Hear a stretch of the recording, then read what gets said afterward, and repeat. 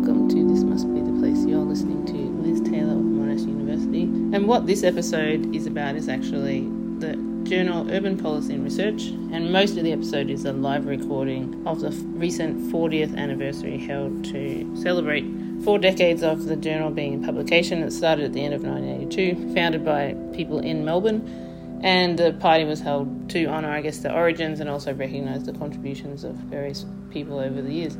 Most of the recording is live, and I only remember to start pressing record when Crystal Legacy was in the process of welcoming people, and we only hear half of her speech. And also the point at which I remember to press record was out on the terrace at the architecture building at Melbourne University, and I'd just been introduced by Jago Dodson to someone who I realised was Margot Huxley, and then I proceeded to say I'm a fan, but I didn't get to tell her why I was a fan until later. Margot Huxley has other excellent publications, but the main reason I would say I'm a fan relates to urban policy and research. So I'll quickly introduce that story and then go on to some edited bits from the party, which is also a good introduction to the journal and its history and perhaps why you should read Urban Policy and Research today. So Margot Huxley, the connection there was that when I was finishing my PhD, I had a part-time job in the Victorian Public Service, so I was never officially a public servant, but I was there in a consultancy contractual role in what was called spatial analysis and research, an excellent part of what was then the Department of Planning, Community Development. It's had so many different names, the planning department. DPCD was what it was called back when I worked there. And the head there was Jeremy Reynolds, who was one of the founders of Urban Policy and Research back in the 1980s. And he's always had this role that crosses between policy and research, hence the connection. But I'd mentioned to Jeremy that I was starting to look into planning conflicts around chicken farms, so industrial chicken farms, broiler farms.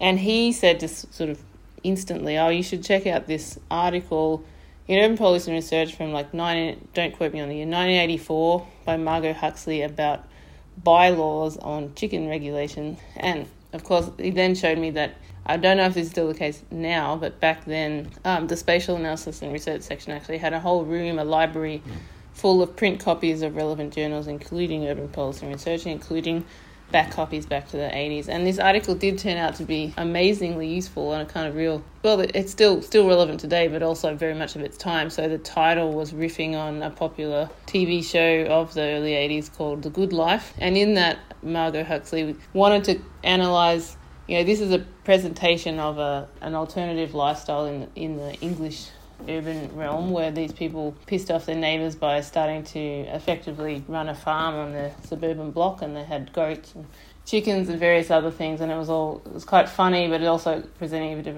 a radical alternative to how you might live in the city. And in the article, though, she then dissects all the different ways in which you wouldn't be allowed to do this in Australian cities, I think focusing on Melbourne. So all the different bylaws relating to animal production and keeping animals in the city, which is it's a very planning related way of looking at television. But I always have that reaction when I'm watching TV. It's like, that wouldn't be allowed. Or things like in American movies, they only have one flatmate, because usually you can only have no more than 2 unrelated people living together. In amongst all the interesting tidbits around bylaws that Margot Huxley's article looked at was particularly around chickens, the fact that at that time and still today, in most municipalities in Melbourne, you can't keep more than 2 chickens. In some, you can't have any chickens, and in most of them, you can't have a rooster. And it's not just the idiosyncratic detail of those bylaws. It's a bit of a way of looking at what's the role of these kind of regulatory mechanisms in shaping not only what is possible, but also our understanding of the past. Where did these regulations come from, and what do they say about the aspirations of planning to define and separate, and so on. Anyway, it was a great article. I found it useful. Also had an illustration which Margot Huxley later told me was done by a friend of hers and actually depicts her in-laws. So that's also interesting. No more cartoons in Urban Policy and Research, though. Should go back to that. So from that awkward introduction to Margot Huxley on the terrace, we'll go back to the 40th anniversary of the journal Urban Policy and Research.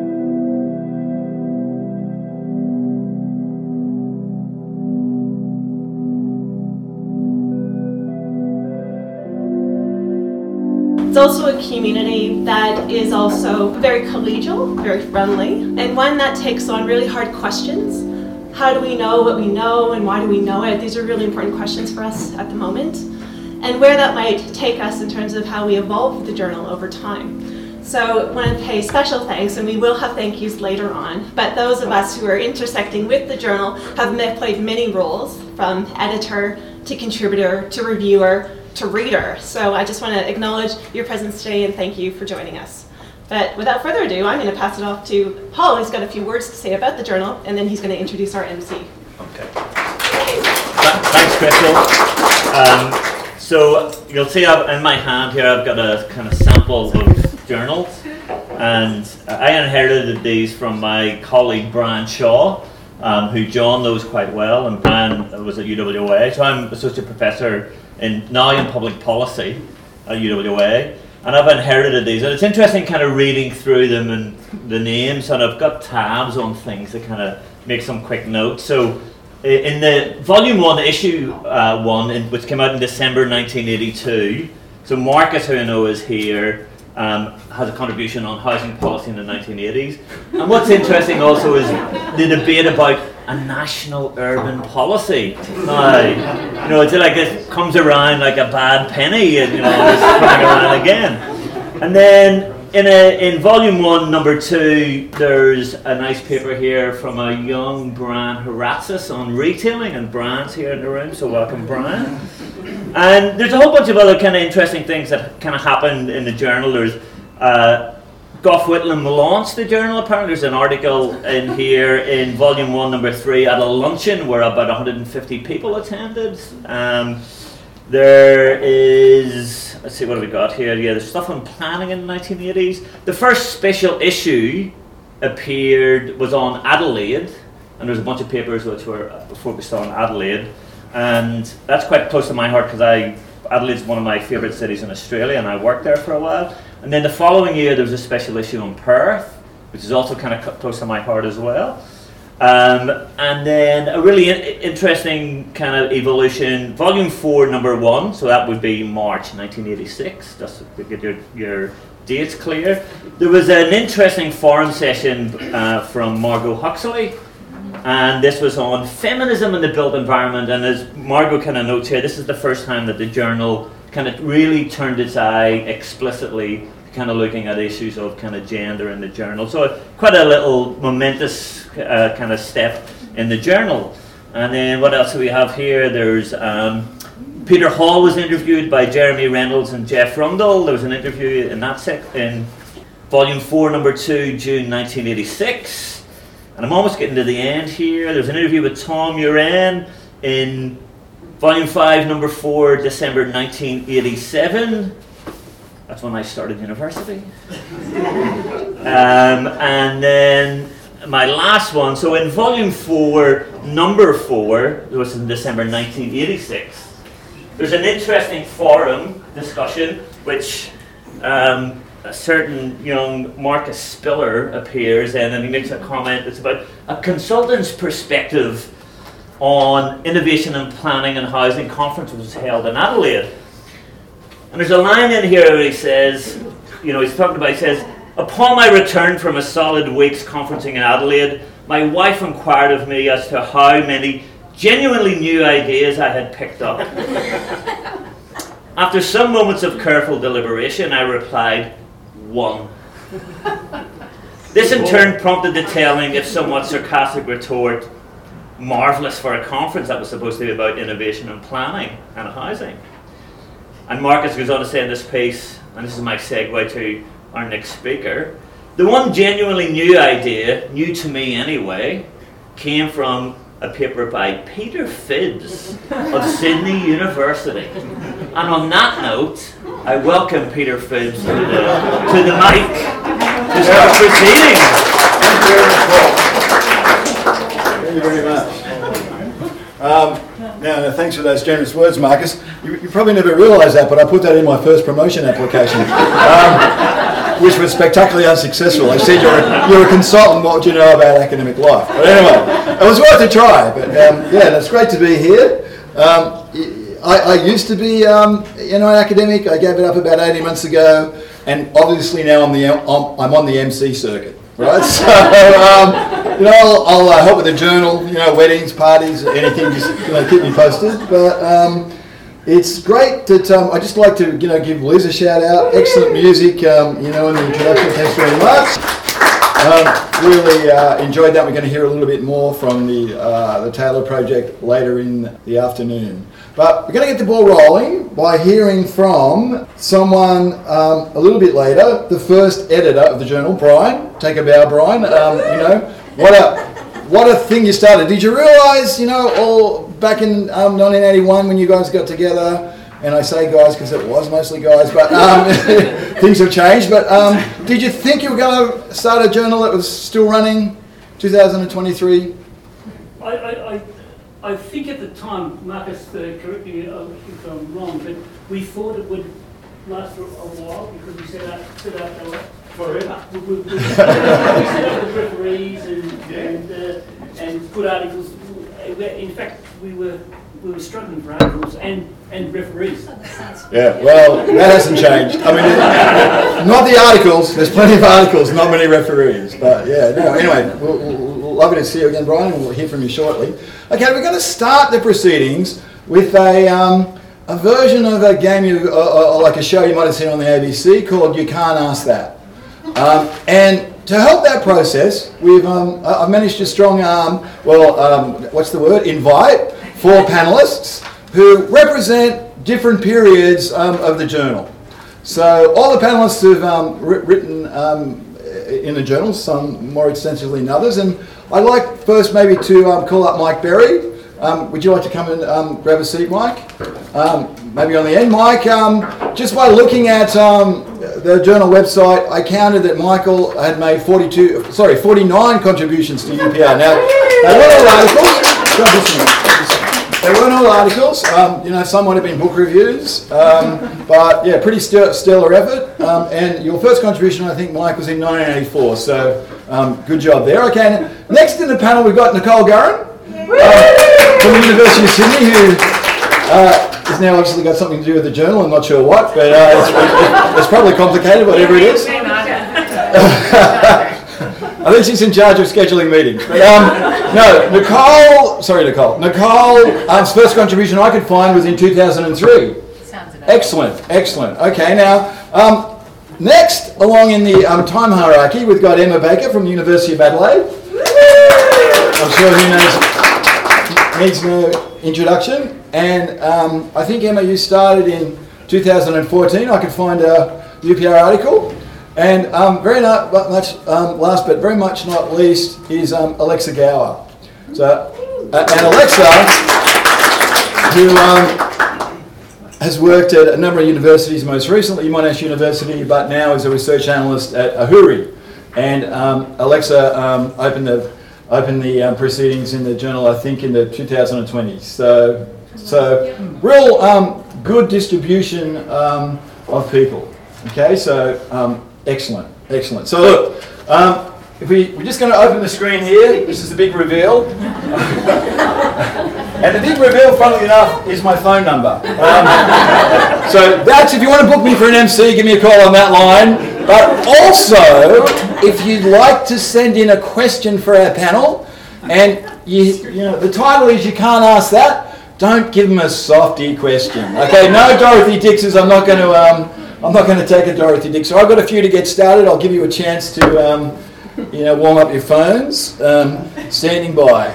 Okay, so first question. Okay, don't get nervous, guys. It's like I already showed them this question. Okay, because they're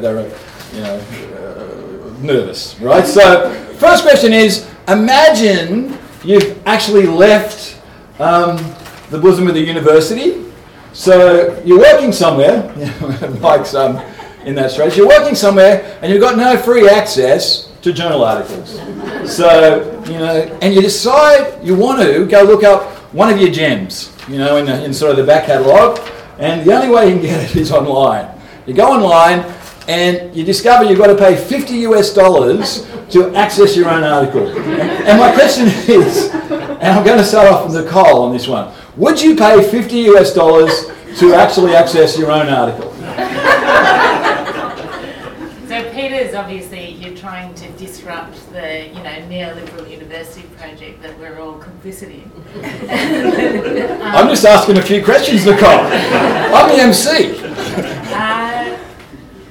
Yeah, it's an interesting question. If I could pass the charge onto my client, onto my employer. Excellent. Perhaps that's one of the things I'd do. Otherwise, I might, try to cozy up to one of my academic buddies over here. Get them to send it. But yeah, would I fork out my own money? No. Okay. Now. To be perfectly honest. No, thanks, Nicole, for the answer. Now, Emma, how about like your best friend? You think your best friend had paid $50 for accessing, one of your articles, who's not an academic, and they get very excited about your topic? That's definitely not one of my friends. Okay, now, how about you, Mike? I wouldn't even read my articles.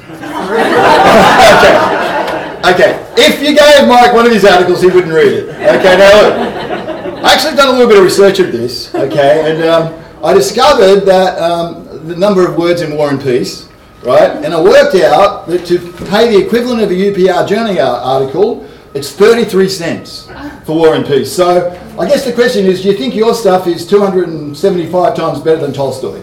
And you're essentially saying no. Me? What do you think? I think I'd probably pay the 20 cents. You pay the 20 cents. Okay, so... But only for Tolstoy. Only for Tolstoy, not for Berry. Okay, got a few questions here. I don't have a salary. Okay, here's a good question. Okay, so thanks very much for that. I'm gonna leave the question as anonymous for good reasons. So this question is, and we might pick Mike here because he's probably written the most UPR articles in his career. Where did you send your UP article before it was rejected? Probably International Journal. Okay. Honest answer. Thanks for that. How about the situation? Do you think, Emma? Do you think you'd regret any of your articles? Like you've got something published and you look at it later and you go, "Oh my God, I can't believe I did that." Do you know, when you were talking earlier about going back 40 years, I do wonder what would be, in 40 years' time when I look back but so far it's all right. Okay, excellent. Okay. You've got time. Okay, this I think this one's for you, Mike. Okay, how did you promote your journal articles before Twitter and LinkedIn? I think I went to the photocopier. I can remember coming to this building and going up to planning, where they had a great collection of journals, getting the right journal, finding my article and looking over my shoulder and running off 20 copies. And then I'd send it out to people. Okay, there's a new idea for people. Okay, this is a really good question. Okay, so which one of you is reviewer 2? And why are you so mean? Keep them coming. Excellent. That was an excellent contribution from the floor. Why's no one answering? Yeah. Anyone been a mean reviewer too? What do you think? No, you've got a shit sandwich. Just take it up. I'll share an anecdote. Okay. Excellent. So it was early in my career. There was a professor in my department who shall remain unnamed. Yeah. And that professor... Yeah, thanks, Nicole. Just straighten that out straight away. It actually wasn't, as I go on, you realise it wasn't Peter. The journal had actually approached this professor to give a testimonial as to the quality of the journal. And simultaneously, I had a paper that, as peer reviewing, I had no clue as to who the authors may have been, but I assumed that they were early on in their career, and so I wrote what I thought was an extremely constructive review. Yeah. Very detailed, all of the things. It was possibly a 2-pager. Okay, I was early in my career. The article itself was longer than the review. I promise you that.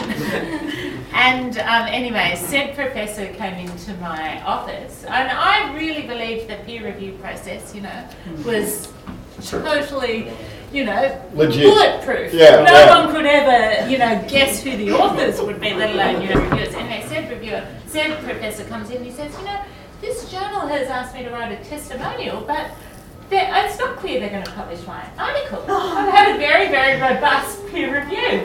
The reviewer obviously thinks this is a piece of crap. What should I do, Nicole? Should I write the testimonial?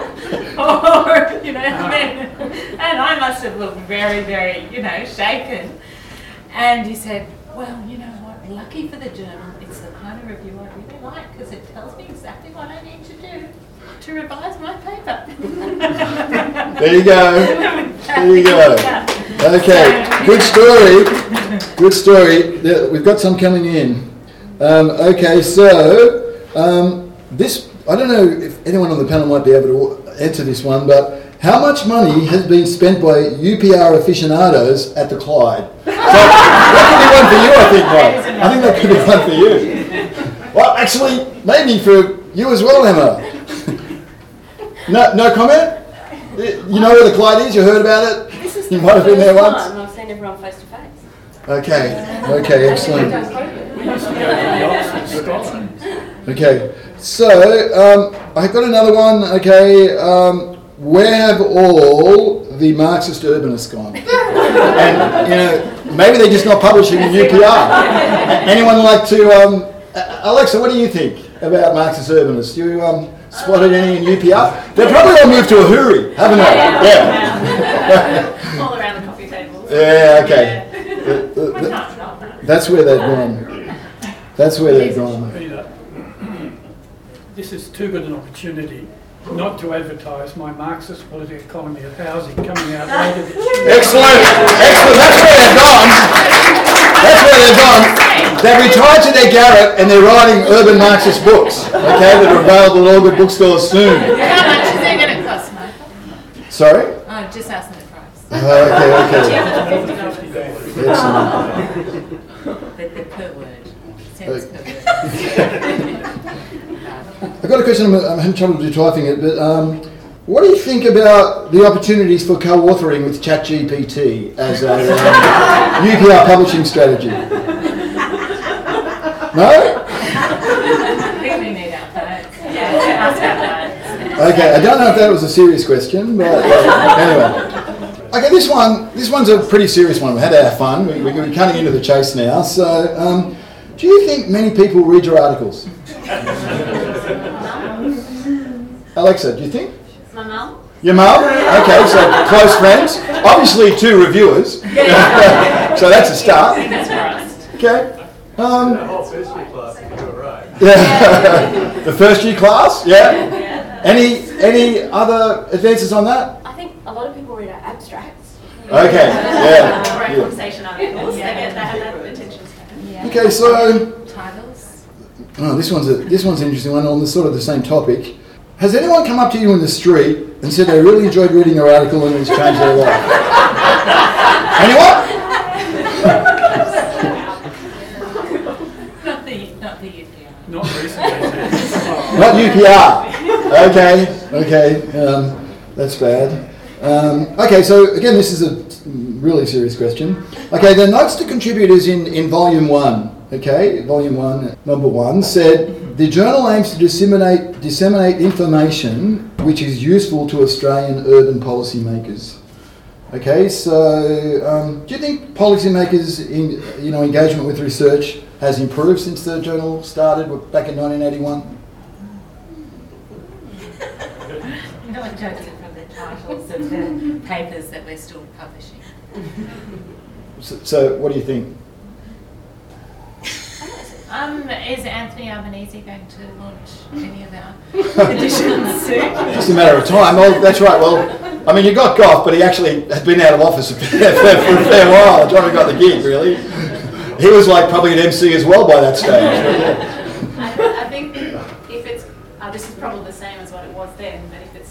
reduced to like 3 talking points and that's it. Yeah, yeah. Okay, so your articles could be too long. 5 pages. So, like on that question, like, so do you like enjoy working? You know, you used to work in the higher education sector. Now you're at a HURI, you know, which is a sort of a policy sort of research base. Do you enjoy working at an organisation that's more directly engaged with policymakers? Yeah, and I like a secure employment. Okay. Yeah, because you were like previously in the precariat. Oh yes, Yeah. 6-month, 1-year contracts. Yeah. How about you, Mike? What do you Can I think? just say that the original Ahuri involved people like me going around and talking to the state territory ministers, Yeah. and I'd say within 2 years, every one of them had changed. Yeah. So housing ministers were here. If they were any good, they went up to education or health or whatever. If they were any good, not any good, they either stayed there or more likely they backed out. Yeah. And you got a brand new low-level neophyte minister. It was very, very difficult. You had to keep explaining to the minister what you'd explained to his usually him, his predecessor. Yeah.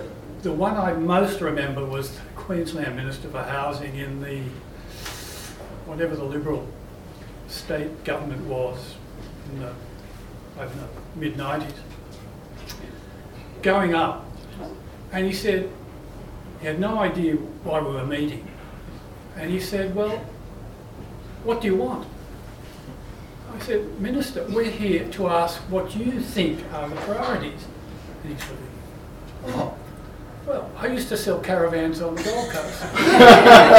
Yeah. You know, it was that level of Okay.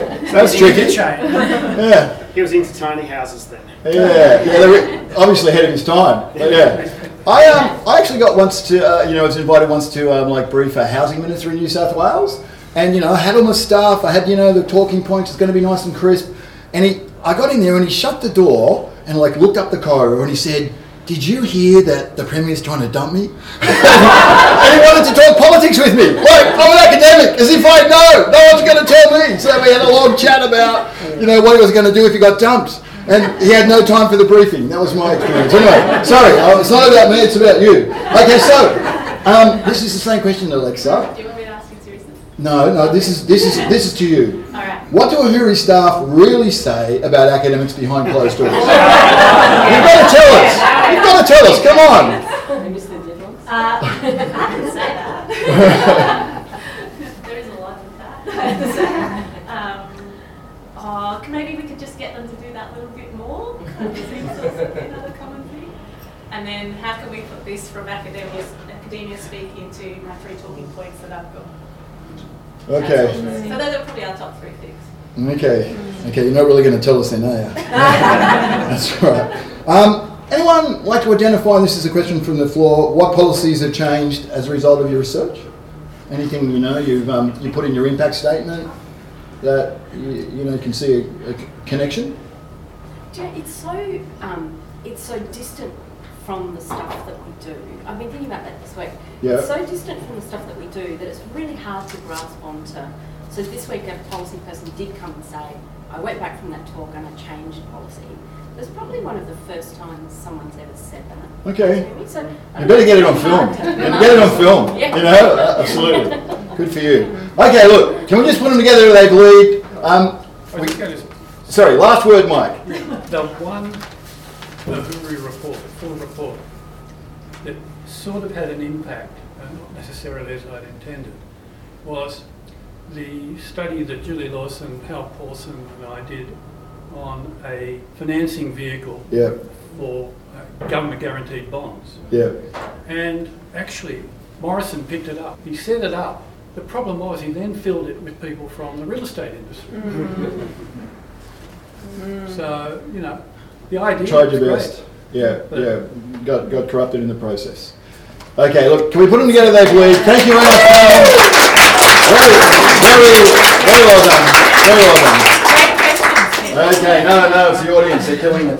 Sorry, I've got a request, Peter. A request? For is this more book sales? No, for Liz. You knew why you asked my whole question. Yeah. No, for Liz. Every time I drive through Ballarat, I've seen I'm leaving. I love you, Ballarat, but I'm leaving anyway. Yes. And I want you to sing that. Okay, there's a request. Yeah. Okay, excellent. Thanks very much, panel. Okay. Now, it's with great pleasure I'll invite Brian up to the microphone. I mentioned Brian was the first editor of the journal, started way back in 1981. He's executive chairman of Macroplan, which is a 38-year-old consulting company. I think it's interesting that Marcus Spiller and Brian have both ended up in the consulting world after starting off in the research base. Still loves working with his team as researchers and analysts around Australia. He was a director previously of the Victorian Planning Authority and prepared the last 2 plans for Melbourne as chief economist, and he's mentioned that he barracks for the Bombers. Okay, that's obviously a Melbourne thing. Thanks very much. So Brian, would you like to come up and say a few words to Thanks very much for today, organising today. It's a privilege to be here. I can still remember the first time Polis rolled off the presses, and we were sitting in the common room, Marcus and I, with Winsome, his wife, Julie Katz, Roger Harrop, Richard Head, Ian Swan, and that was the same group that actually started UPR with a couple of editions with Robin Zakharov and John Jackson and Jeremy Reynolds. Jeremy Reynolds was a real fiery guy, and he really pushed the academia part of UPR. But so that day we all went back to the common room, and we looked at the magazine, and we retired to the Clyde Hotel to drink beer because we'd achieved the impossible. Because at that time it was the only journal in Australia on planning, so it was a remarkable achievement.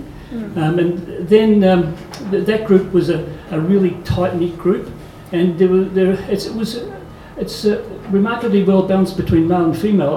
I don't remember that being a problem in those days, but UPR came around, and we were all older then. We were consulting then, and we wanted to make a real go of it, and we co-opted people.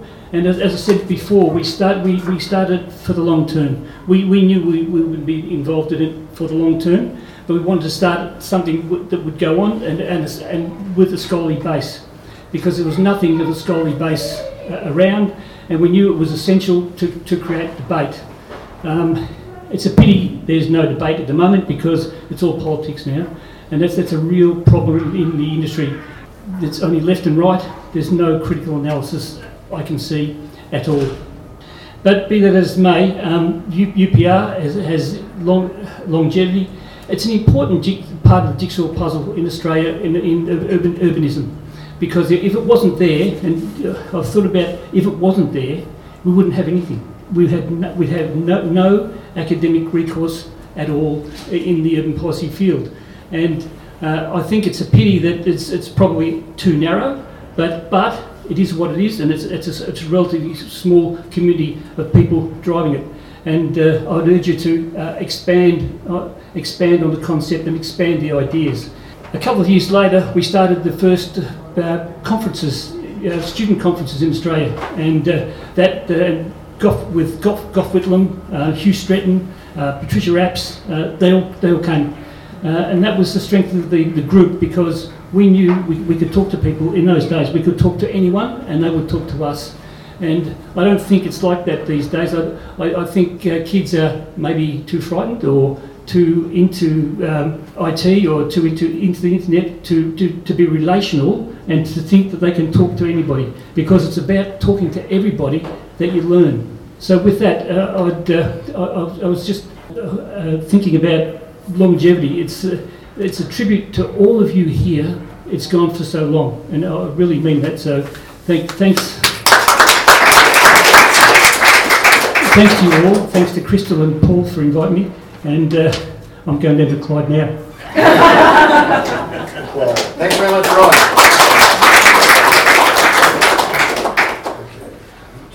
Okay, now the game's never finished here at UPR. We're going to have a bit of a quiz. This is not like the hard quiz. This is sort of more like the pub quiz. but we're not texting questions to me, we're over questions. I've got the questions this time. So what you've got to do is, there's 6 things I'm going to identify, so 1 editorial and 5 journal articles. And you've got to tell me, okay, you've got to guess what decade the article is in. Okay, now, you might think this is just like a fun sort of gig. It's not. Okay, this is a prize. It's a big prize up for grabs. Okay, so I'm from Hobart, obviously, you know that already. And what we've got, I'm trying to start little teams of 2. So you just do it with the person next to you, just to make it a bit simpler.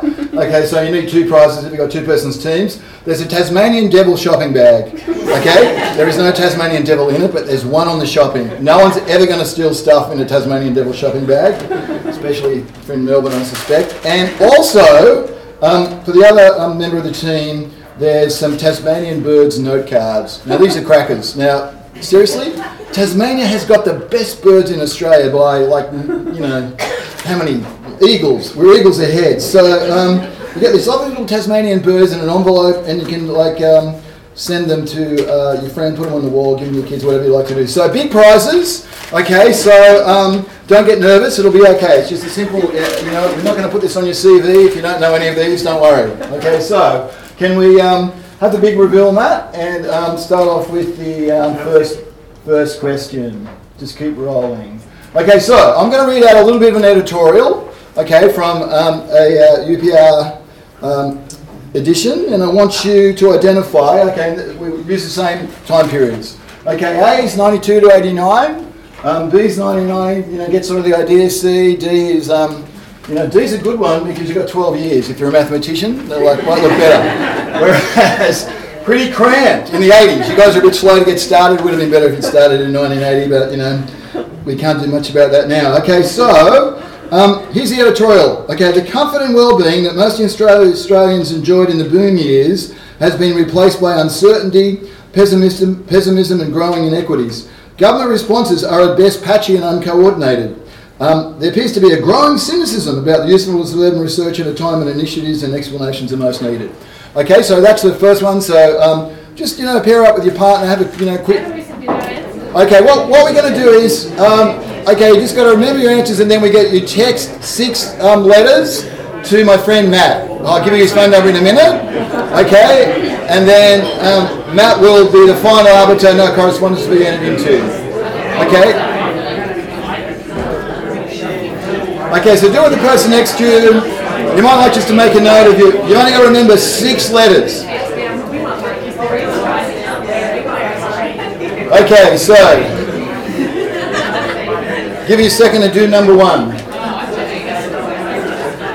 Okay, lock that one in. You've got to remember 5 more letters.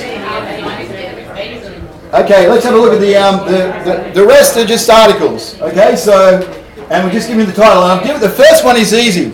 Just trying to get you started. Okay. What do you think? Okay, that's a give me.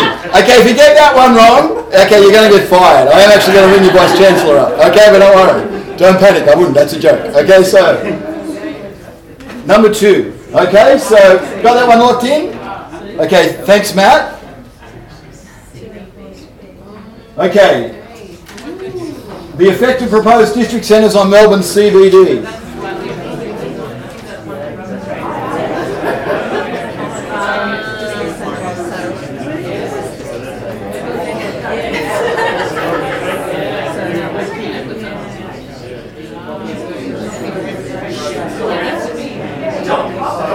Okay, that's caused a bit of debate. Yeah, that's trickier.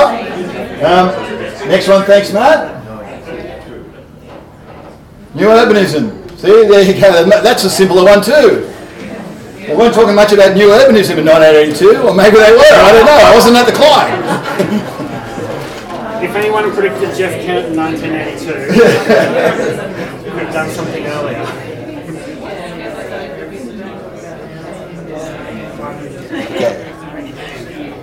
Okay. Next one.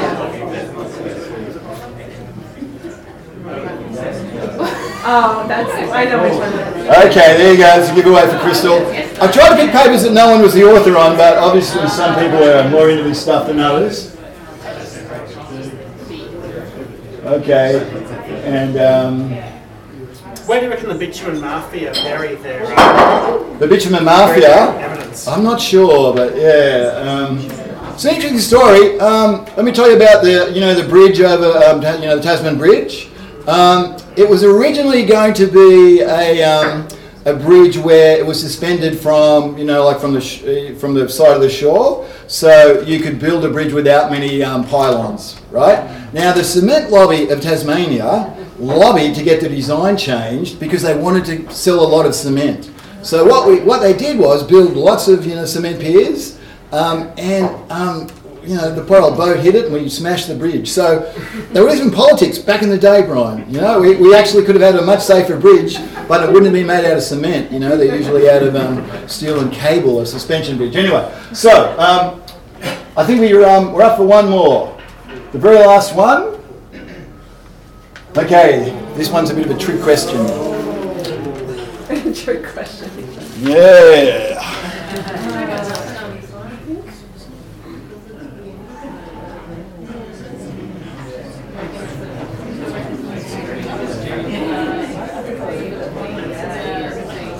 Not one of yours, is it?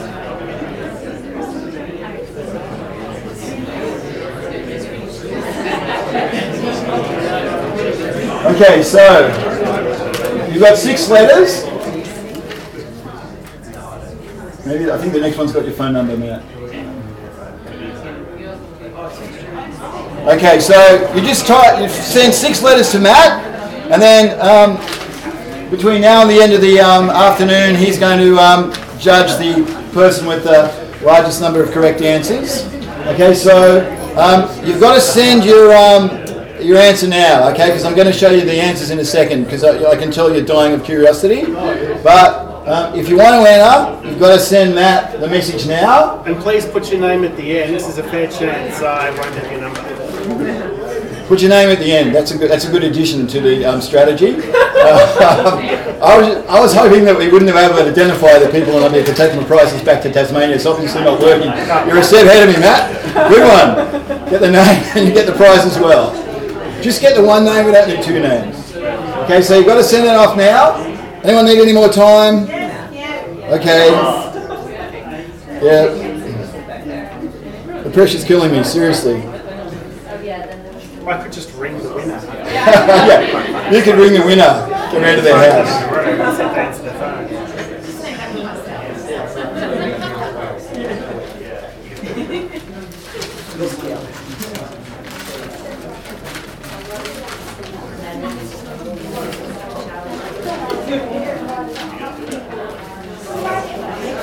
Okay, everyone locked in? Okay, no more correspondence will be entered into, Matt, okay? Acknowledge the time. Anyone send 6 correct answers after this time, even academics realise, we're not going to give you the prize, okay? So, I still see people typing. I know, yeah. Just note the time on your phone, Matt. Get the last answer. Close it off, okay? And then anyone else that tries to cheat will obviously give them a review or 2 next time. Okay, so I'll get that paper then. Yeah. Okay, skip the next one. That's just my phone number as well. Answers. Here we go. The editorial was A. Okay, it was the first ever editorial. I cheated a little bit because it mentioned the 60s and 70s. Okay, the next one, city makeovers, can it use, obviously with C. Okay, that was a give me. Next one, Matt. Next one. Business centres. Okay, it was Robert Carter. Yeah, the first, again, that was in the first edition. Okay, which was the cracker of an edition, by the way, guys. Seriously, it had everything. It cost about $200 on eBay. I do that? Okay. The next one. The canopy extended. New urbanism. Okay, with C. Yeah, we've had that. Okay, you probably should have nailed that one. Next one. The Australian Road Lobby was D. Okay, I think people knew that one. And the last one. Okay, that was a trick question. Yeah, that was Michael Batty, again in the first edition. Okay, so who'd have thought He's talking about planning theory, Michael Batty and the quest for the colonization, all the way back in 1982. Okay, so look, they know the answers. Excellent. Okay. So the winners will be notified soon. It's now my great pleasure to introduce another one of the founders of the journal, and that's my good friend Marcus Spiller. Come up the front, Marcus. Marcus probably needs no introduction, but I've got a bit of a blurb here to read out, which I will. Obviously you're at SGS Economics, you're an employee of a public company, and established more than 30 years ago. So, I think it's just such a coincidence that two founding partners of the journal have ended up, running large consulting firms. His professional interests include infrastructure funding, social housing, local economic development, and metropolitan governance. He was one of the instigators of the original committee to set up and publish urban policy research. So, Marcus, all yours. Thanks, Peter. And yeah, thanks for those kind words back in 1986. Seriously, I almost fell off my chair. They're all coming back to me now, actually. You can't remember it. You've always been inspiring. I can see that. So like Brian and a few in this room, I suspect, I'm at the stage of my life where these mega milestones and commemorative and anniversary events are popping up. So, apart from this splendid event, next week I'm regathering with my first year town planning colleagues down there at University House for our 50th anniversary. I had my high school graduation anniversary last year, as you'd expect.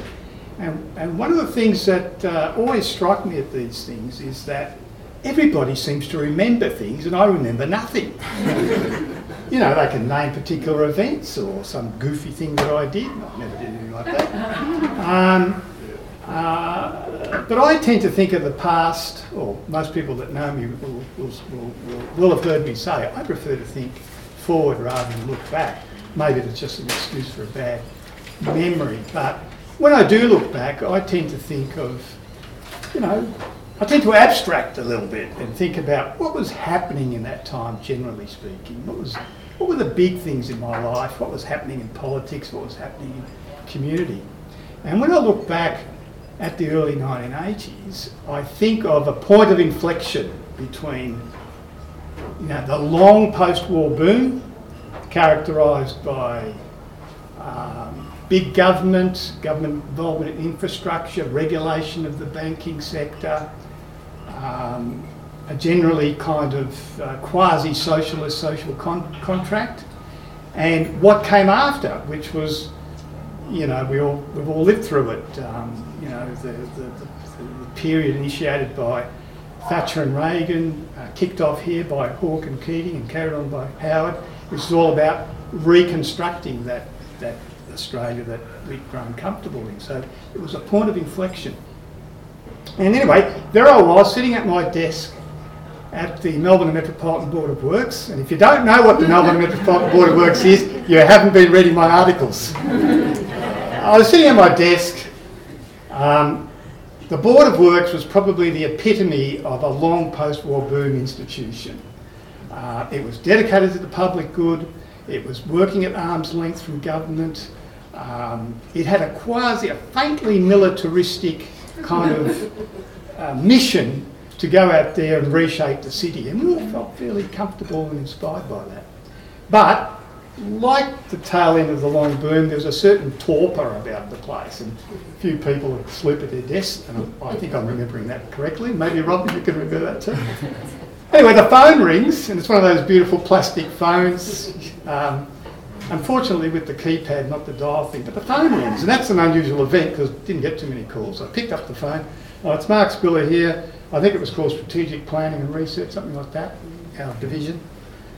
How can I help you? I hear, hello, it's Gough Whitlam here.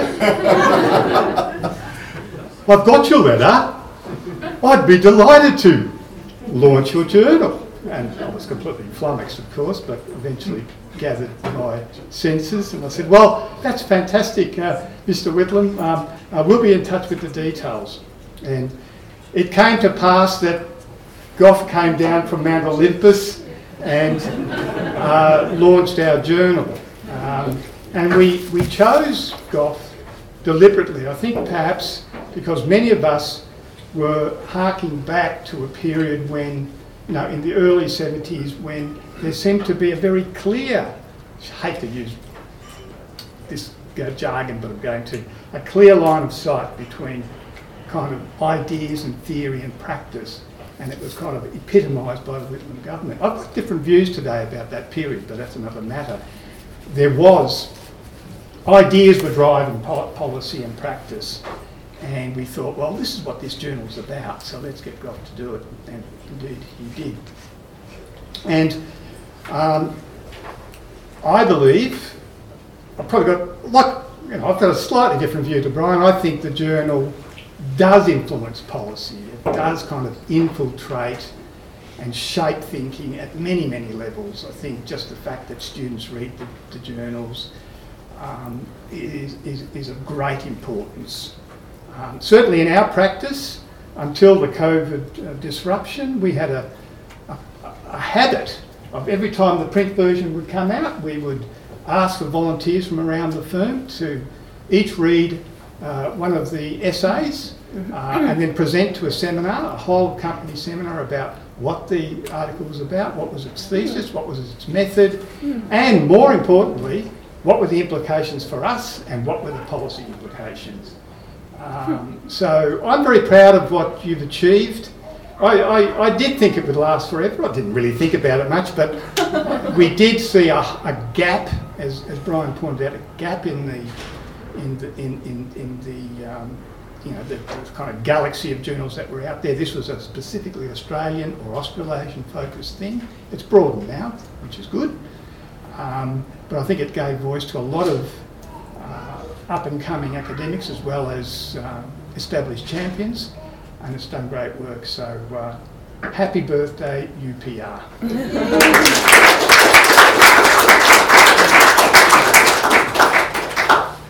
Thanks very much, Marcus. Well, that little story has brought joy to the hearts of many academics, thinking that there's actually, you've got quite a big firm, so that's much more impact than they had anticipated. So, do you write to the academic, and say we've just had a seminar about your paper, and tell them the good news, or? Well, sometimes we actually invite, if it's a controversial one or something that's piqued our interest. Yeah. We have actually invited the authors in to say that thing that you said about ABC. Well, we don't agree. Or that's really cool. How'd you come up with it? Yeah, that's really cool. I think we've had a few conversations going back the other way with stuff that your friends written back in the day. But anyway, let's not go there this afternoon. But that's a really good story, and hopefully it's repeated in other large organisations that are working in the urban space.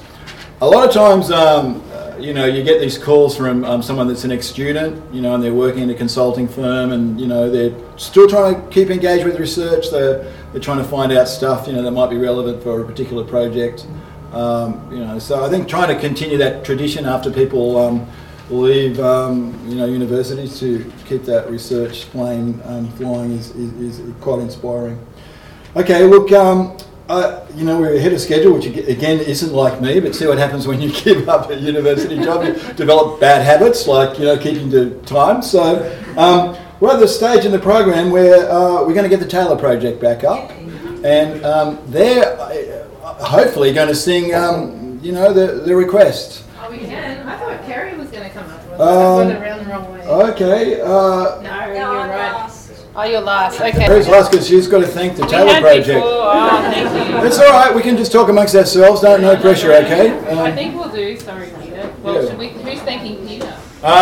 Someone will later. I'm sure. Yeah. Well, probably. I think we're going to do a song. Paul, before, who was a long champion of the suburbs, said, "Can't you do a nice song about the suburbs?" But we have in fact picked a cover song which is possibly the meanest song about suburbs ever written. So it's about Daly City in California in the 1960s.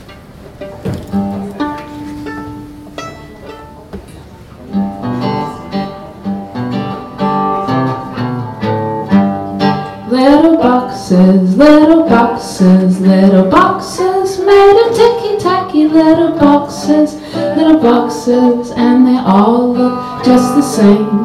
There's a green one and a pink one and a blue one and a yellow one, and they're all out of ticky-tacky and they all look just the same.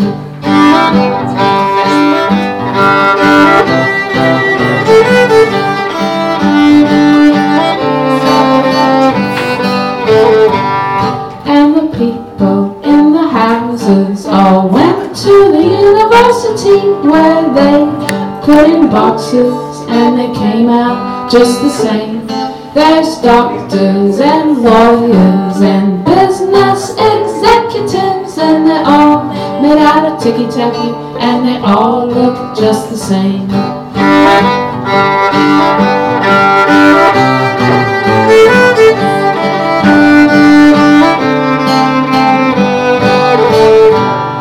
And they all play on the golf course and drink their martinis dry, and they all have pretty children, and the children go to school, and the children go to summer camp, and then to the university where they are put in boxes and they come out all the same.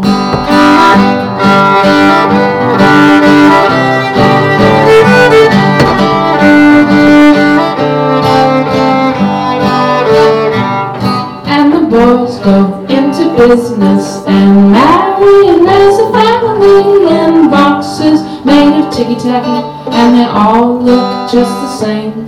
There's a green one and a pink one and a blue one and a yellow one, and they're all made out of ticky-tacky and they all look just the same.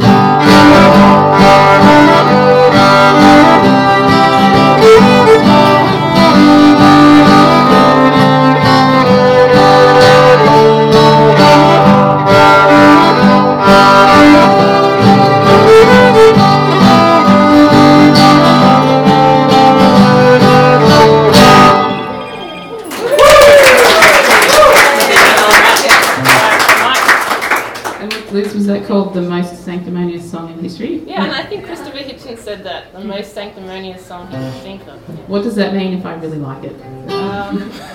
You're judgmental. Judgmental song. This is a judgmental song about when we grew up. Yeah, and Batch as well, apparently. So.